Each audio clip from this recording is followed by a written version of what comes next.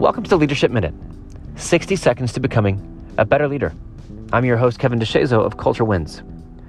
I was talking with a friend recently about what ultimately undoes teams.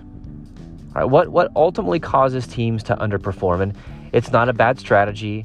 It's not the wrong vision. It's not the right vision at the wrong time. It's not a lack of resources. It's not poor decision making. It's not the competition.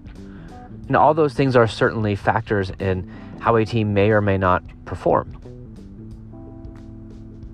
But the number one thing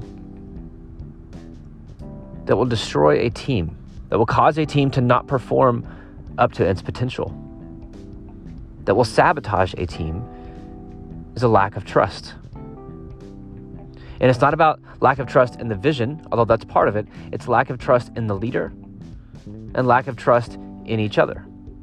But if we don't trust the leader of our team, the coach of our team, the president of our organization, if we don't trust them, we can't commit, we can't follow. And that's an obvious thing. But your lack of trust impacts your performance. It impacts your effort, impacts your commitment. The same is true from the leader to the team. If a leader doesn't trust their team, that team will never perform to their potential. And the team must trust each other. Or if you don't trust the people to your left and to your right, you can't work with them. You can't fight for them. They won't fight for you. Every decision becomes a debate. Every decision gets questioned, and not about whether or not it's a good decision, but questioning somebody's intent behind a decision. So instead of making decisions and moving forward, things are constantly a battle, and that's a result of a lack of trust. And trust is about character. Teams with character win. Teams with character compete. Teams with character fight for each other. They trust each other. They question, hey, what's that decision about? Hey, why are we doing this?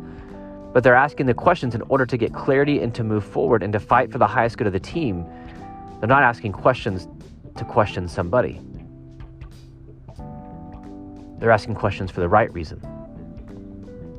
So when it comes down to it, character is a competitive advantage. So look in the mirror. Are you someone that people can trust? They know that even if you make the wrong decision, it was with the right intent. Do they trust your character? Do you trust their character? Do you trust the people that you're around? Character is a competitive advantage.